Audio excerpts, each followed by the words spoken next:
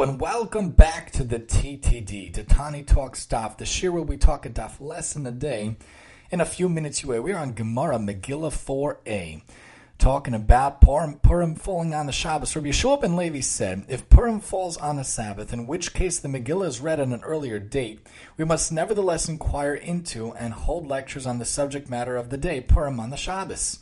Gemara asks, why mention specifically Purim? This ruling applies even to Yom Tov as well, as was taught in a brayso Moshe established for the Jews, the practice of inquiring into and holding lectures on the subject matter of the day, the laws of Pesach on Pesach, the laws of Shavuos on Shavuos, and the laws of Sukkot on Sukkot.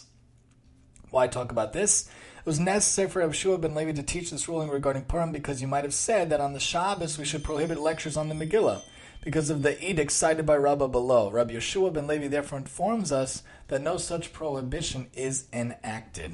So in general in life, different holidays we should try to think about. We know Shloshim Yom Kodem HaChag, we're supposed to learn about the halachos of the Chag.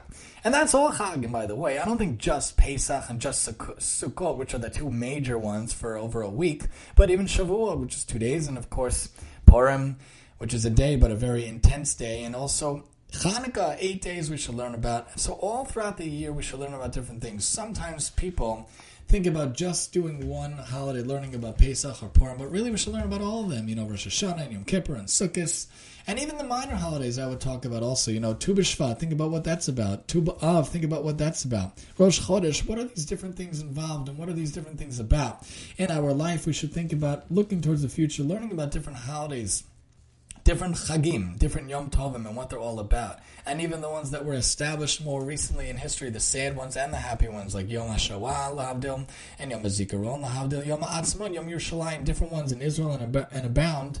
Different things. Think about what the day means. Here in America and outside of Israel, what does a Veterans Day mean? What is a Memorial Day? Is it just a day for sales and shopping? No way. Think about those who gave up their life to give freedom in exile, those who gave up their life to ensure that we have freedom and liberty and the pursuit of happiness. And think about what July 4th really means. What is Columbus Day and all these other days? What do they really mean? What really happened that day? Think about the significance of days, starting with the real Jewish main holidays of the year, and then the minor Jewish holidays of the year, and then minor Jewish holidays in general, and secular holidays, not the ones, obviously, that we're not relating to, like Shmaluin and Xmas, not talking about those, or Easter or the like, talking about ones that really can have some significance that don't have religious aspects to non-Jewish people. Even Thanksgiving, what does that mean? To have hoda'ah, to have thanks for what we have, where we live, and what kind of situation we live in our lives. Think about planning forward and backwards and all around different holidays and what their significance is, and thinking about the matter of the day and how it matters to us. Join us next time as we talk Megillah